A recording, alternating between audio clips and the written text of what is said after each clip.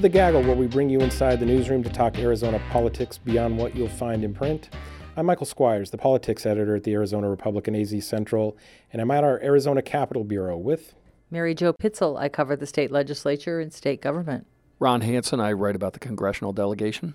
Dan Nowicki. I'm the national political reporter. Dustin Gardner, Phoenix City Hall reporter. Yvonne Winget Sanchez, state politics reporter. This week, Senator John McCain rips into President Trump. The governor signs some bills and vetoes some others. And we get a reality check on the Trump budget from Ron Hansen. But let's start with some brouhaha at Phoenix City Hall. Dustin Gardner, what's been going on there? So last week we reported that the Arizona Attorney General's office is investigating Councilman Michael Nowakowski, and this all stems back to a 2015 land deal.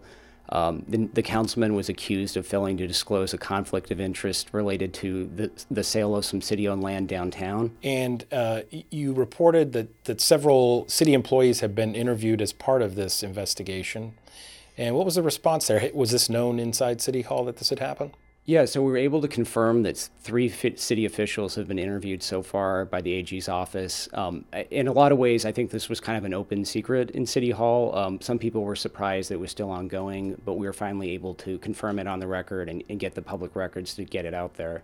These interviews occurred about a year ago, am I correct? We don't know the exact time frame on all of them, but at least several months ago, at least as far back as into late 2016. And it appears that another councilman had a comment on some of the interviews and the employees being involved in that. Yeah, so after the story broke, Councilman Sal Ducey sent the city manager a letter demanding the names of the city employees interviewed by the AG and also demanding their disciplinary records. And his demand struck a lot of nerves in City Hall. Mayor Stanton came out yesterday and accused Sal DiCiccio of trying to intimidate these city employees from talking to the AG. And some context here is that Sal DiCiccio is a very close friend and ally of Michael Nowakowski, who is under an investigation. Dustin, I'm wondering, what does this do for Nowakowski's political future? Is he term limited as a councilman, or is he up this year for re-election? So he is term limited. This is his last term as a council member, his last consecutive term anyway. There is some speculation that he might run for mayor, but we'll see if that happens now, considering. Dan Nowicki, tell us about John McCain's latest jab at President Trump. This has been kind of an ongoing feud. Right. Everybody remembers the feud. It's been going back probably about 2 years now between Trump and McCain. This week, or in the past week or so, McCain's kind of stepped up the rhetoric again. He started off by saying Trump's scandals and controversies have reached Watergate size and scope. Watergate size and scale, rather. And so he kind of walked that back a little bit. He was just saying, well, it's getting to be so big, he really needs to clear the air and get it all out so he can move on with his presidency. He's also been very critical of the May 10th Oval Office meeting between Trump and the Russian diplomats. McCain, obviously, big-time critic of Putin and the Russian government. He actually provoked a response from the Kremlin with a comment he made calling the Russian foreign minister who Trump met with the stooge for a thug and a murderer. That prompted official rebuke. Thug and murderer, all in one sentence. Right, the thug and the murderer being Putin, of course. Of course. And so Putin's spokesman said, oh, this is just more of McCain's well-known maniacal hatred for our country, and thank God that this guy doesn't have any influence on U.S.-Russian relations. Kind of just brushing it off, but it seemed pretty clear he got under the skin over there in the Kremlin.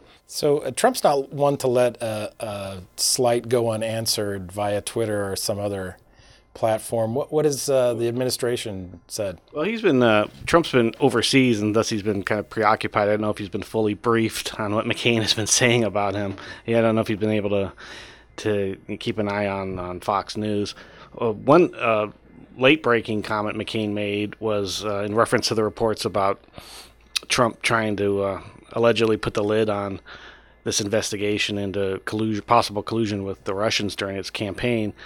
McCain on Tuesday made a comment about, if this was a movie, he'd say it was a pretty lousy movie, just given this kind of cornball plot device of the president trying to to put a lid on the investigation.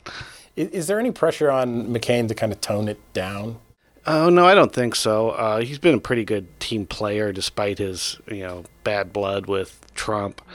He's voted largely for Trump's cabinet nominations, for example. He gets a lot of pressure from the other side to do more than just criticize. You see that every time I post a story on Twitter.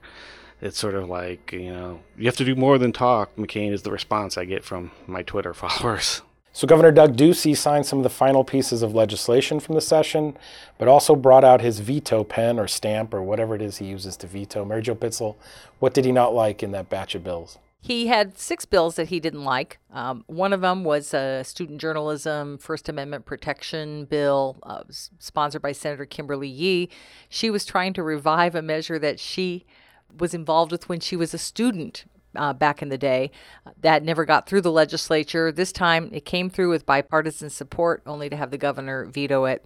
He also nuked a bill that on teacher evaluations, which teachers complain will now mean that they will continue to be evaluated on students who no longer are in their classroom. And Yvonne's got some insight on probably the more interesting veto of the bunch. This was a bill by Lake Havasu Senator Sonny Borelli.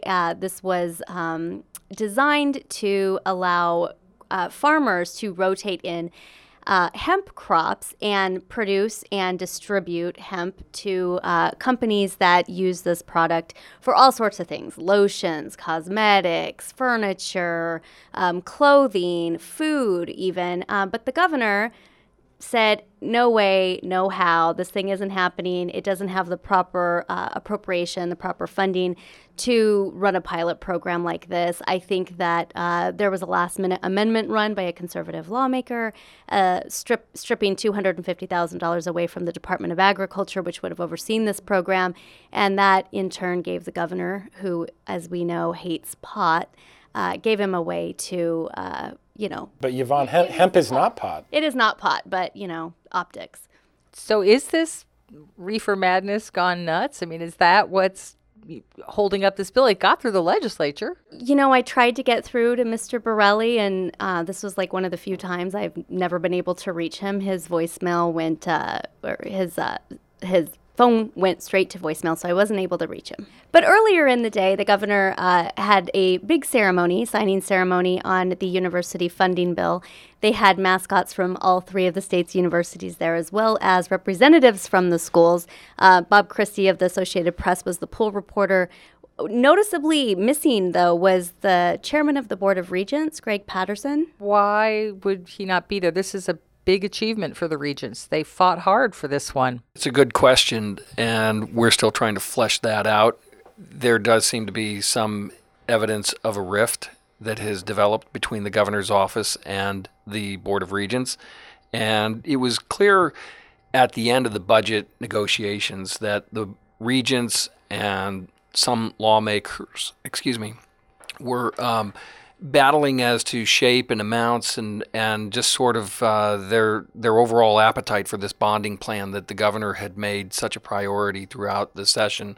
And it was clear from the tone that was taken that it was pretty contentious all the way to the finish line. And Eileen Klein with the Board of Regents had at one point invoked the specter of litigation with the state. This sort of helped crank up the acrimony on this issue in particular, with this issue finally getting over the finish line as part of the overall budget negotiations. You have to say this is the biggest thing that has happened in higher education in the state of Arizona in at least a decade. So for the president of the Board of Regents to not be there for something that had threatened to scotch the entire budget for weeks on end, I think is reflective of a deeper issue there that remains to be fleshed out. Are you sure he wasn't there in the Sparky costume? That's what I was going to ask, if Sparky got a +1 or that weird lumberjack from NAU. Sorry, NAU people. So where does it go from here? I mean, they got the money clearly. Does if there is this sort of rift, does it have kind of lingering implications for the governor and higher ed? There has been talk that some of the methods used by members of the Board of Regents and their representatives could have lasting effects, especially with conservative members of the House and Senate. So I think it remains to be seen. We'll see what happens next session. There were a couple of bills that the Board of Regents tried to fight off that would have affected them. We'll see if they come back next year. I would be remiss if we left our discussion about the legislature without noting that the governor, some of the bills he signed as opposed to vetoed, he signed like 23 yesterday, or 23 or so. Two of them are more tax incentives, meaning tax cuts for business. Another one is his much disputed TANF bill, the one, Michael, that you've referred to in the past as the most disputed $3 million or $2.8 million in state history. That program will be expanded to 2 years, back to 2 years, but with more restrictions. And from my research, it shows that it is still the strictest cash aid program for low-income families in the nation. But it's a win. So the Trump administration is out with their budget this week, and this sends a frenzy everywhere. Everybody's seeing how it will impact them. And we're going to turn to Ron Hansen, our resident expert, to find out what the impact will be in Arizona. Well, it's a $4.1 trillion spending plan that's been proposed by the White House, but it's, I think, important to note that as much as anything, these are sort of presidential wish lists. This is not something that has much prospect of getting enacted into law anytime soon, or probably in much of its current form at the moment. So that said, we're trying to gauge where does this leave us. It appears directionally that it would cut into some of the significant social welfare safety net programs pretty significantly. So among those would be food stamps, for example. This is a program that gets about $1 billion or more from the federal government right now for the state of Arizona. The proposal from the White House budget would be to eventually get the state to essentially pay for about a quarter of the overall expenditures that are associated with this program. What that would translate into, according to the back of my envelope, is on the order of about $330 million a year in Arizona. Just for context, that's not far from the annual money that comes via Prop 123 right now. And so you saw the hand-wringing that went into getting that enacted last year, and all of a sudden to take care of the state's lowest income residents, it would, blow a pretty substantial hole in the state's finances if they were to maintain the effort that they've currently got right now. Just to give you some sense of scale, there are about 900,000 folks on food stamps in Arizona right now. That is down from about 1.1 million at the peak of the recession. 10 years ago, we had about 500,000 on food stamps, but the decline has not kept up with the improvement in the economy overall. So the need seems to still be there. The population that we're talking about is roughly the equivalent of the entire population of Tucson and Mesa right now. And I will add, Ron, that this is already on the radar of the Food Bank Association. They've been putting out news releases today talking about the initial 10% cut would, I think, be about 300,000 to the state. And the likelihood of this legislature in a, no new taxes, in fact, cut taxes every year mode, of the legislature picking up the slack on that would seem remote at this point. Plus, they're going to have to deal with if there really is a repeal or a substantive change to Obamacare, that could shift a lot of Medicaid costs back onto the state, which is another much huger financial burden. That's right. Medicaid, the overall savings that the White House is looking at from food stamps is on the order of about $192 billion. The savings that they estimate from Medicaid are about $800 billion. The White House budget assumes passage of the Republican health care bill. So when you get to things like, well, how realistic is this budget going to be in terms of what is ultimately adopted? Well, if you think that the health care bill will get passed, I suppose you're on your way. But if you think that still has problems, then you see how the entire budget as a whole sort of runs into landmines. One other thing that's certainly Arizona interest is the border wall. This would include about $1.6 billion for construction of the border wall, not in Arizona. I think it's mostly in California. This would cover about 74 miles of the southern border. And so it's well short. It's about less than a third of what the administration originally sought, and sort of underscores how that issue just doesn't seem to be getting traction, even among Republicans in Washington. Right. And like Ron said, this is kind of a blueprint of the president's priorities. And it is kind of interesting with regard to the border wall that I think originally the number that was advertised was $4.1 billion, and it's shrunk to $1.6 billion. So that could be a signal that even the White House sees that Trump's dream of a big, big, beautiful wall might be slipping away. All right, in our final segment, we're going to ask what you're watching for this week. Yvonne? A vacation. Somehow I think that's going to be the answer from everyone. Dustin, what are you watching for this week? I'm going to be watching if Phoenix moves forward with a program to create a city ID card that would be available to undocumented immigrants. The legislature tried to, or Senator Kavanaugh, tried to block that this year.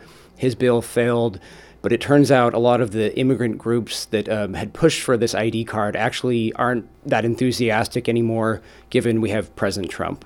I'm watching, keeping track of the various congressional hearings that are going on Capitol Hill this week and waiting for the next shoes to drop.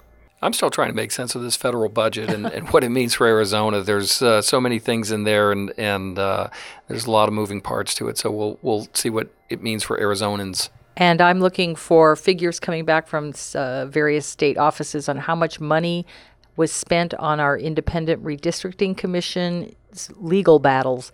The commission's work is done. They're getting ready to close up shop, and they have been sued. They were subject to about 5 different legal actions. They won them all, but a lot of that was at the expense of taxpayers. We'll get you the final bill. I'm going to be watching Better Call Saul. I got kind of fell behind there for a bit.